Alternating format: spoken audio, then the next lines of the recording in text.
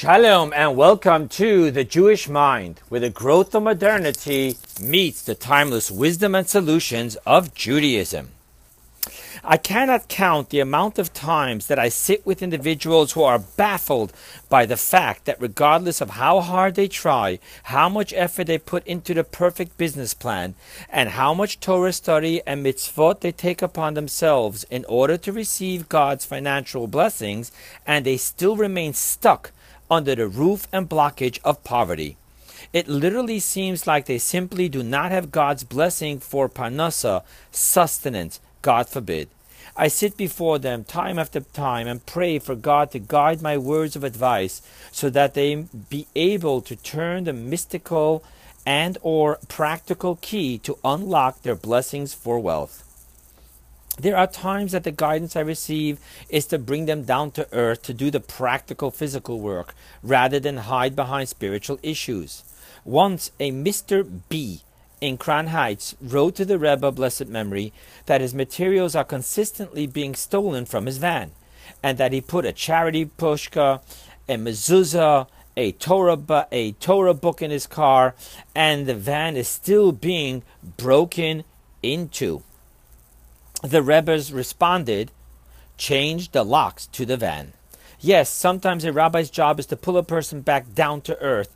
Other times the guidance I receive is to speak of a commitment of Torah and mitzvot, whether it be Torah study, tefillin, or Shabbat. However, there are those times when it seems that this isn't an effort issue, neither of the physical or spiritual level. There seems to simply be a mazal issue of God's blessings being blocked from the recipient. Based on a mystical teaching of the Rebbe delivered on this Shabbat in 1966, we are going to explore how to turn the mystical key to unlocking extreme physical wealth in our lives. The first introduction is the opening verses of the second Torah portion that we read this week. If in my statutes you will walk, and my commandments you will heed, and you will do them, and I will give you your reins in their time. And it goes on to list other promises, and I walk you upright.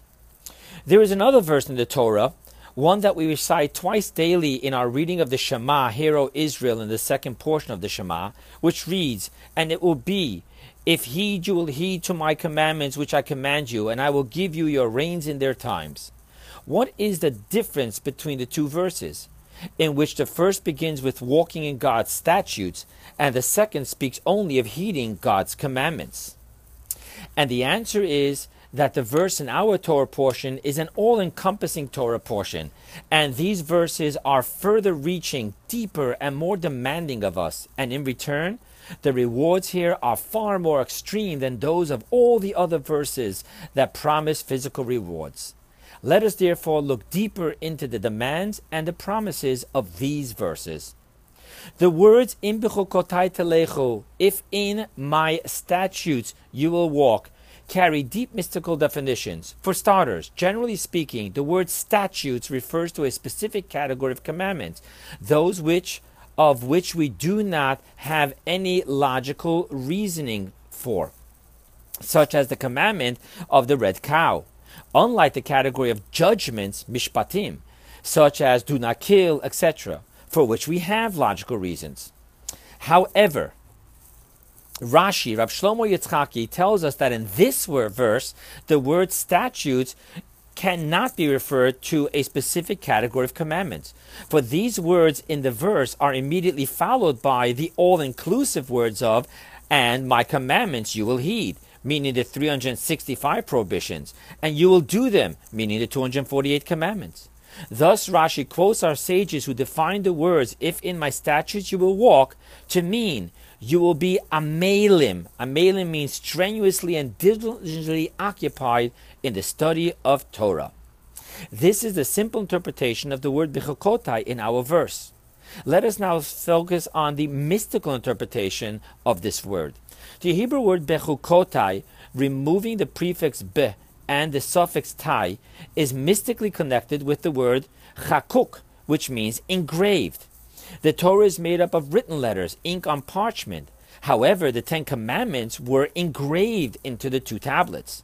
The difference in the two is that written letters are made up of two separate items, the ink which is imposed upon the parchment, while engraved letters are one, part and parcel of the tablets themselves.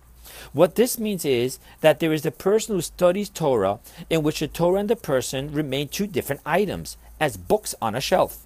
Then there is the way the brain absorbs experiential knowledge. Experiential. In his book, The Evolution of the Brain, Dr. Joe Dispenza gives the example of someone looking into getting a dog and reads up everything there is to know about Cocker Spaniels.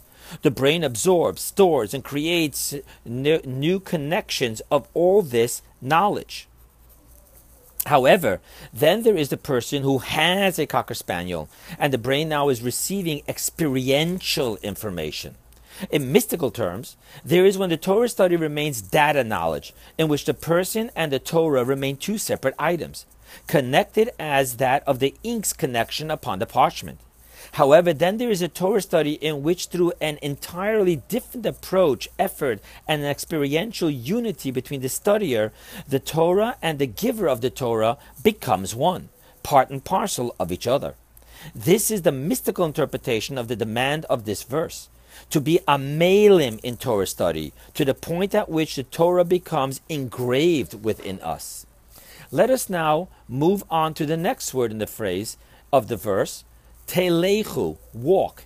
In Jewish mysticism, the significance of walking versus standing is that walking denotes a mobility of growth, while standing denotes being stationary. Furthermore, in the perspective of Kabbalah and Hasidus, a steady growth of an evolving chain, where the present link of growth is connected to the previous link, and the last link is connected through all the links to the first link, this entire evolution of growth, as great as it may be, is still called standing and not true mobility. The definition of mobility in Kabbalah only refers to a leap in which both feet completely leave and disconnect from where they previously stood. When one is simply walking, then there is the one foot lifted off the ground moving forward. However, this is all taking place while the other foot is remaining in its original position. Metaphorically, this means that the person is still connected to his previous position and remains so throughout his entire growth. Let me say it this way. A person who has a bachelor's degree and is now pursuing a master's degree and then goes on to receive their doctorate, they are only evolving in the field that they already studied. Yes, of course, they are growing with new material, but in an old field of experience. However, when a person takes on a totally new field of study, completely disconnected to anything studied and experienced earlier, he is not just developing new neuron connections, links, and brain growth in a previously existing firing area of the brain.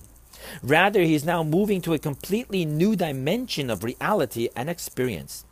This is why the Talmud tells of Rabbi Zera, who was a master scholar in the studies of the Babylonian Talmud. He fasted extensively before he began his studies in the Jerusalem Talmud. Rabbi Zera did so because his entire intellectual processing was programmed through the process of elimination methodology of the Babylonian Talmud, which is known in Kabbalah and Hasidus as the rebound light. This process was not a foundation, but actually a hindrance in becoming a student and master of the Jerusalem Talmud's direct approach, known in Kabbalah and Hasidus as the direct light. Thus, every additional day of studying the Babylonian Talmud strengthened and involved his being a scholar in these studies, and every previous day laid the foundation of his ever far-reaching growth within this specific study. However, when Rabbi Zera embarked upon a total new study, which demanded of Rabbi Zera to lift both feet off the ground of the Babylonian Talmud, and to then land his feet in a totally new, uncharted area of experience for him in the Jerusalem Talmud. This is what Kabbalah and Hasidus called mobility. Thus, our verse's demands of Torah study is A. Absolute, strenuous, and diligent study of Amelim. B. In a total experiential form of becoming one with what we are studying. And C. to consistently push ourselves out of the comfort zone of only evolving the present box we are in, and to jump fully into new boxes of unprecedented Torah wisdom. Don't run away from this ominous task yet. This lecture will turn this task into digestible, practical, bite-sized, true experiences of the verse's demands. However, first, let us explore the promises. Our sages explain the physical promises of these verses to be of total miraculous nature. For example, concerning the promise of the verse, "And the tree of the field will give forth its fruit," our sages explain that this is referring to non-fruit-bearing trees, which in the future will bear fruit. And concerning the words in the verse, "I will give your rains in their time," our sages speak of rains that will grow the kernels of wheat to the size of kidneys. Thus, what we're seeing in our verses is that, unlike the verse in Deuteronomy, they are speaking not only of commandment observances, but A, of Torah study, B, they are speaking of an exponential effort, and C, in turn, are speaking of unprecedented promises of exponential physical wealth. Another introduction necessary for this lecture we already touched upon in our last lecture. This past Sunday was the anniversary of the passing of the great Rabbi Shimon Bar Yochai, known as the Rashbi. The Rashbi was the author of some parts of the Holy Zohar and the compiler of the entire Zohar. And with this, the Rashbi laid down the foundation to the revelation of the hidden Torah, Kabbalah, and Hasidus. Additionally, the Rashbi was an authoritative sage in the legal annals of Talmud and Halacha, Jewish law. Unlike the sages who either mastered the revealed Torah or the hidden Torah, the Rashbi mastered both. Additionally, even among the sages who mastered both the revealed Torah and the hidden Torah, the Rashbi was unique in his living within the revelation of God's presence in the infinite light of the Torah. So much so that our sages say concerning the Rashbi that for him there was no destruction of the holy temple, meaning that the Rashbi lived within the absolute revelation of God which existed in the holy temple. I want to explain this phenomenon. Our sages tell us that from the day of destruction, God has no place in our world but for in the 4 cubits, which is a measurement of 6 feet, of Torah study. However, as in the holy temple, there were different levels of revelations of God's presence, as that of the courtyard, gallery, ulam, holy of holies. And not everyone was allowed into every area of the holy temple, to the point that only the high priest was allowed into the holy of holies, and only on Yom Kippur. What the teaching is saying concerning the Rashbi is his level of Torah study and unity with Torah took him into the Holy of Holies, as the Torah lay in the Holy Ark, receiving the revelation of God from between the 2 cherubim on top of the Holy Ark. One last introduction, which we will fully explore in this lecture, is the teaching of our sages that parnasah, earning a livelihood, parnasah, is greater than redemption. Our sages teach, and I quote, "Parnasah is greater than redemption, for of redemption it is said, the angel who redeems me, while of Parnasah the verse states, God who pastures me, and you open your hand and sustain all living with will." Thus, for redemption, God sends a messenger, an angel, while Parnasah is directly from God's hand. Okay, let's go into the lecture. There are huge discussions in science concerning the effects of nurture versus nature, which explore what is encoded within us as an inheritance of nature's DNA long-term code as a species and nature's DNA short-term code inherited from our parents and grandparents, versus that which is the effects of our environment on us. How would someone evolve if he were brought up in a different circumstances of social status, country, religion? Versus how 2 siblings evolve differently being brought up in the same environment. This is the scientific quest. Now let us see the Kabbalistic and Hasidic quest of understanding nature versus nurture. Nature is mystically defined by the cycle of time that begins with Rosh Hashanah, the month of Tishrei, which commemorates God's creating the world.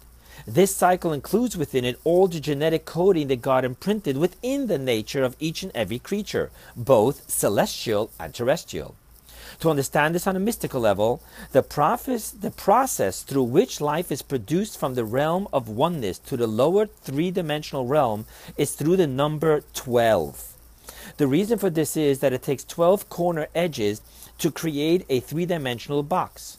Look around the room you are sitting in now, and you will see 4 horizontal corner edges that define the ceiling, 4 horizontal corner edges that define the floor, and 4 vertical corner edges that define the walls.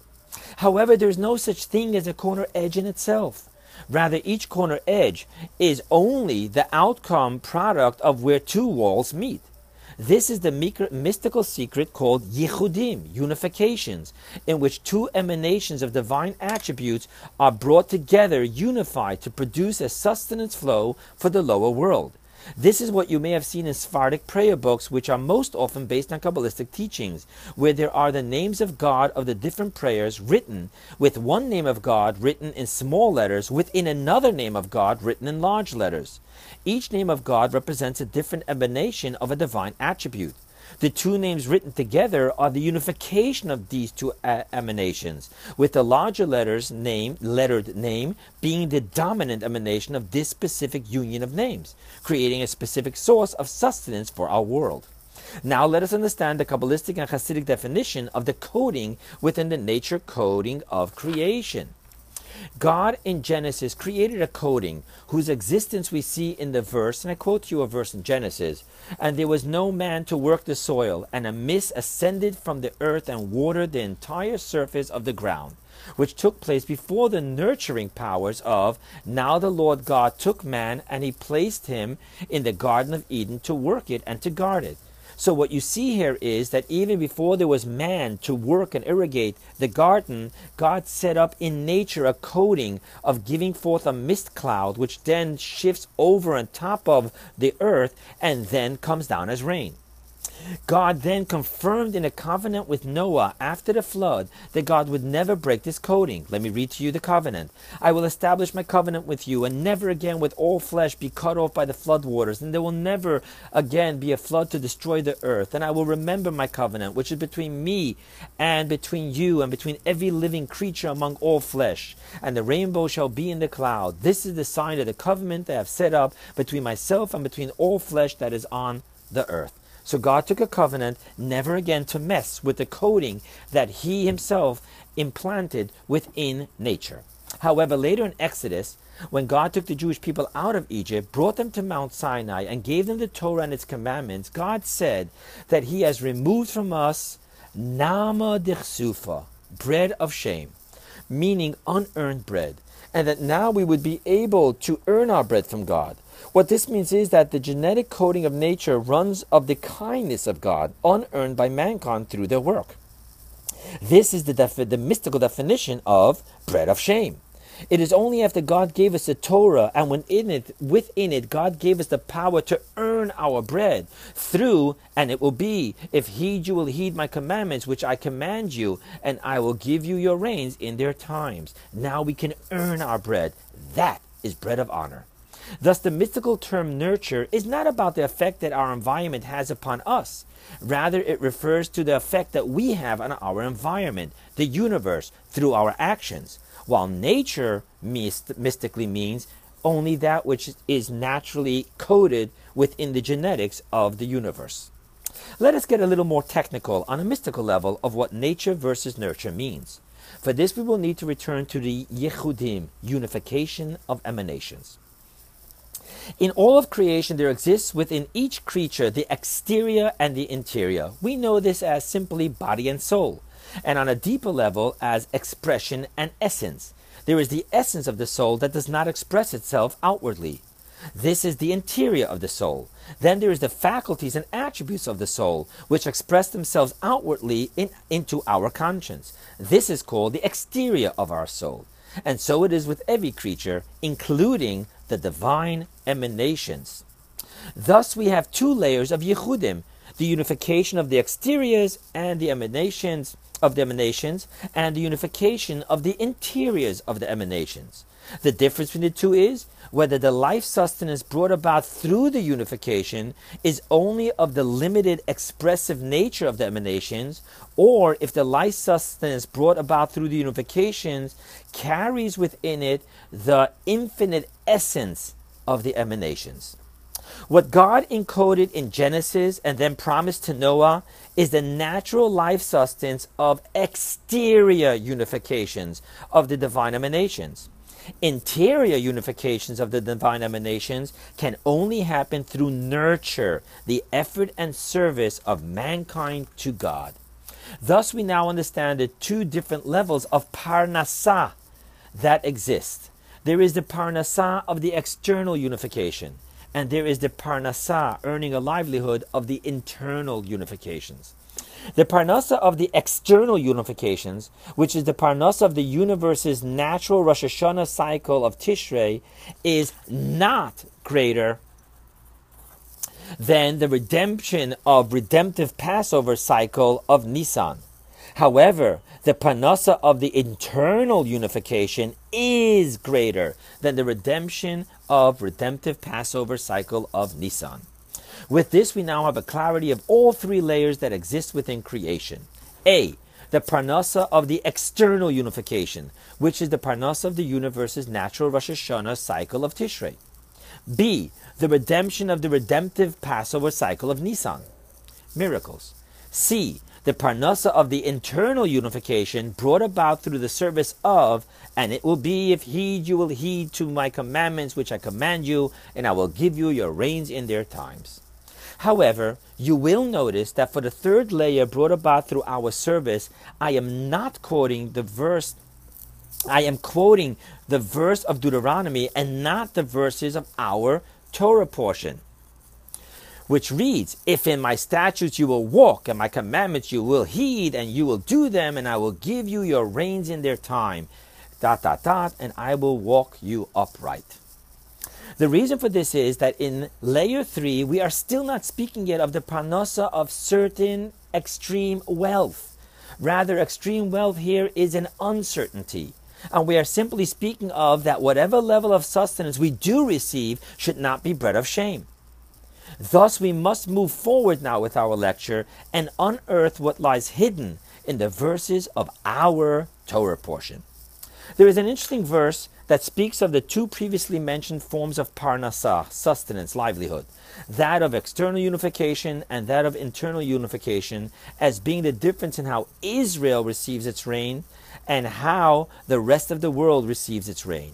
Our sages state, the land of Israel, the Holy One, blessed be He, Himself irrigates, while the entire world is via a messenger. For the verse states, who gives rain upon the face of the land and sends water upon the face of outside places.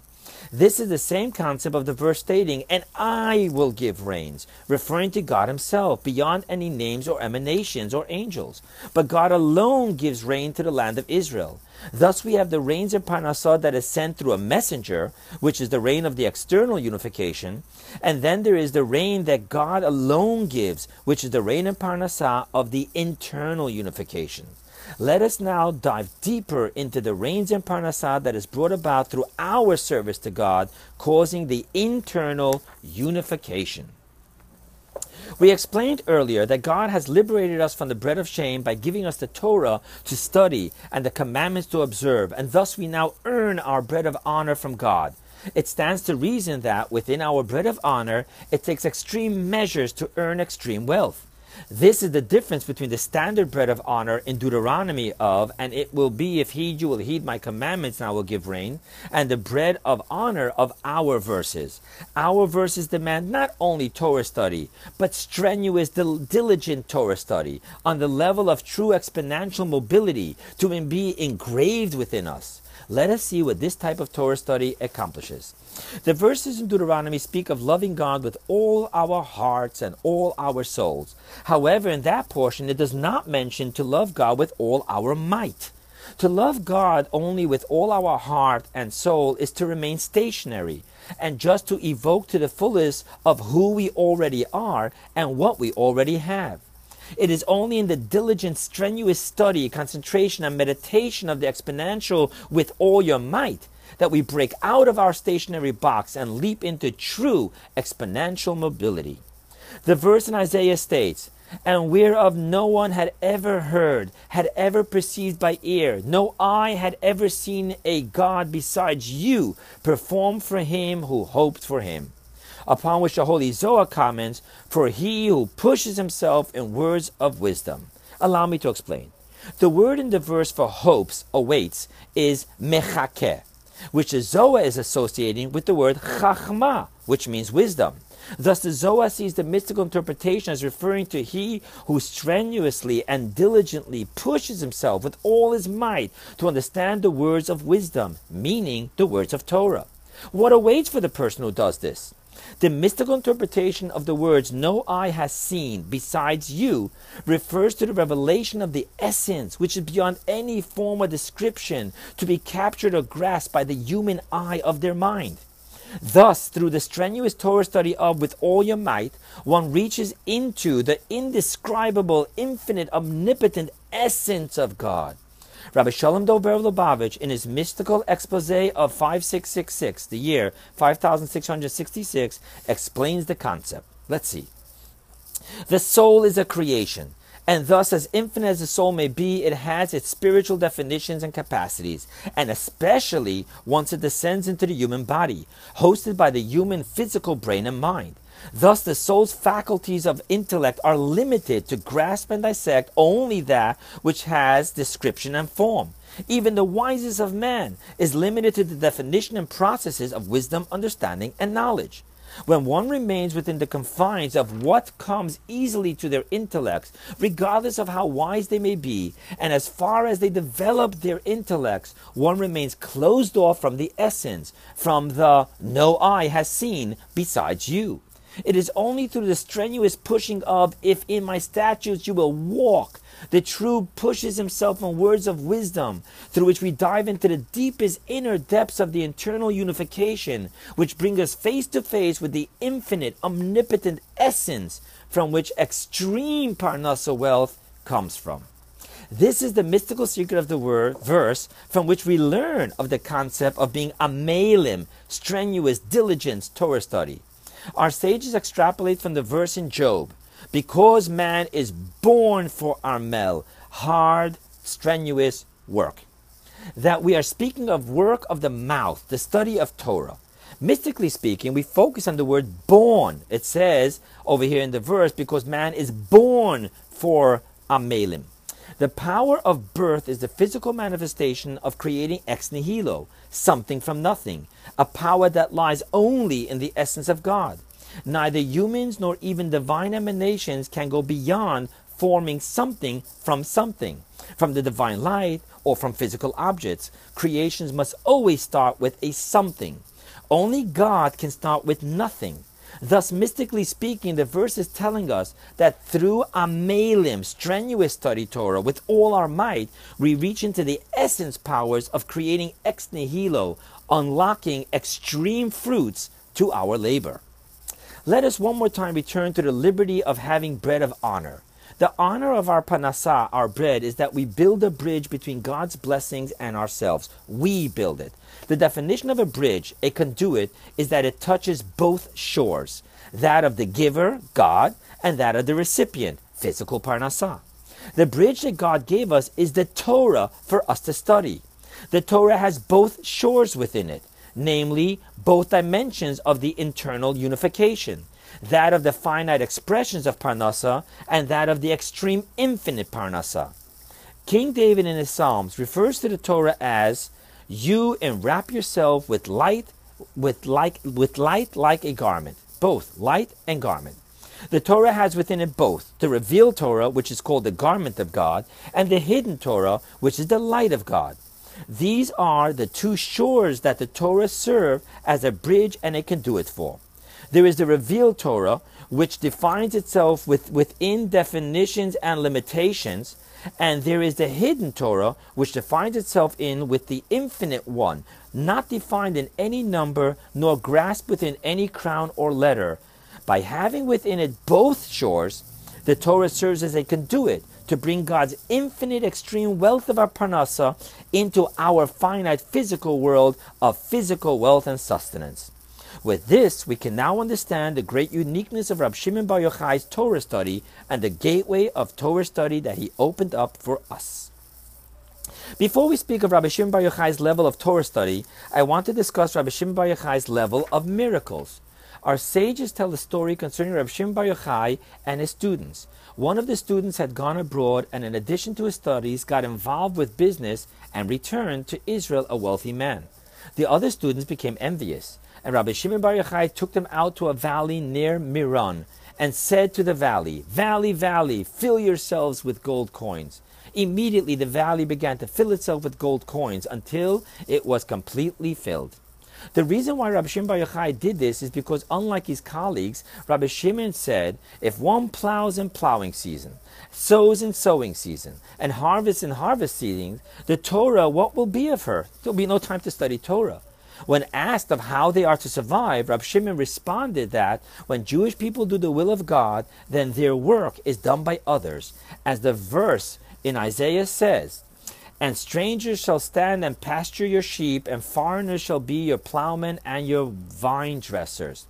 Rabbi Shimon's viewpoint came from his being one, quote unquote, whose Torah study was his profession, Torato Umrato, and nothing else existed for him. And so it was Rabbi Shimon for the 12 years that he hid from the Roman emperor in a cave studying Torah, that a miracle occurred and a carob tree and a brook were created for him to eat and drink. However, what is amazing about our story with the valley is that there are other stories in which a sage asked heaven for sustenance, and a piece of gold fell from heaven. However, in our story, Rabbi Shimon spoke not to heaven, but to the physical valley. And the gold did not come down from heaven, but from the physical valley itself. This was unprecedented, and Jewish mysticism explores this change of process of a miracle happening. Kabbalah and Chassidus see that Rabbi Shimon Bar Yochai's way of performing a miracle was not by having heaven imposing itself upon nature, breaking through her laws. Rather, Rabbi Shimon came from a place in which the essence, omnipotence of God expressed itself simply within nature, having nature perform simply what is necessary at the moment, embodying God's omnipotence. All the other sages perform miracles by having heaven smash through the laws of nature from above, imposing itself upon nature here below. The reason for this uniqueness to Rabbi Shimon Bar Yochai was precisely because Rabbi Shimon's uniqueness in Torah study. Thus his teacher, the great Rabbi Akiva, aware of his disciples' uniqueness and aware that no one fully grasped the greatness of his student Rabbi Shimon Bar Yochai, said to him, "It is enough for you that I and your Creator recognize your powers." Let us see what Rabbi Shimon's powers in Torah study are. As mentioned earlier, Rabbi Shimon Bar Yochai was an authority of law in the Talmud, a master of mysticism in the Zohar, and a man whose Torah study was his profession, which brought this physical sustenance in a heavenly way. However, greater than all is what we quoted earlier, that in Rabbi Shimon's Torah study there was the revelation of God as it existed in the holy temple, in the Holy of Holies, upon the Holy Ark, between the cherubim. Our sages teach about the revelation upon the Holy Ark, that it manifested itself simultaneously within space and beyond space. The verse dictates to us that the Holy Ark was to be 2.5 cubits long, and that the width of the tabernacle was to be 10 cubits wide. Thus, when the Holy Ark was placed in the Holy of Holies, from the outside edges of the Holy Ark to the walls of the tabernacles should have been 3.75 cubits. Then we would have had 3.75 plus 2.5 plus 3.75, which equals 10 cubits. However, it wasn't so. Rather, from the outside edges of the Holy Ark to the walls of the tabernacle was 5 cubits each. And thus, the total measurement from wall to wall should have been 12.5 cubits. 5 plus 2.5 plus 5. However, it measured only 10. Thus the Holy Ark was in space, being precisely 2.5 cubits long, and nevertheless it did not take up space, and the tabernacle remained 10 cubits wide, besides the 2.5 cubits of the Holy Ark. The point here being that the Torah study of Rabbi Shimon Bar Yochai carried within it the revelation of the essence of God, which allows for the existence of extreme infinite to manifest itself within the finite realm. This is of the revelation of what I quoted before, the verse in Isaiah, no eye has seen beside you, capital Y.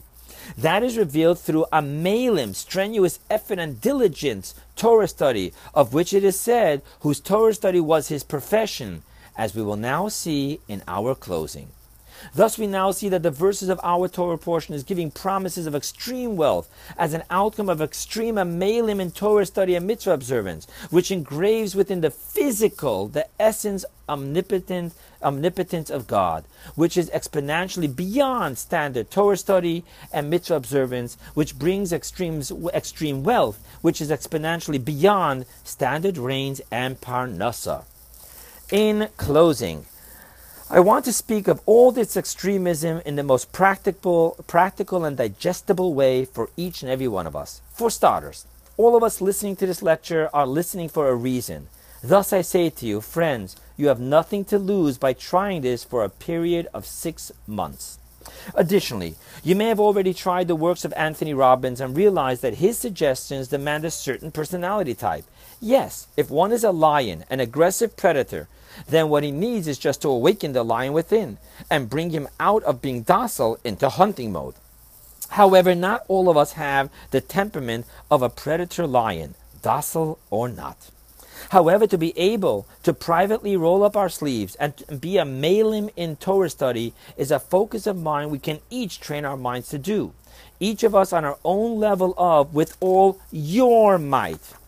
God does not say in the verse with all of might, but is specifically speaking to each of it individually, telling us to use only all of our individual might.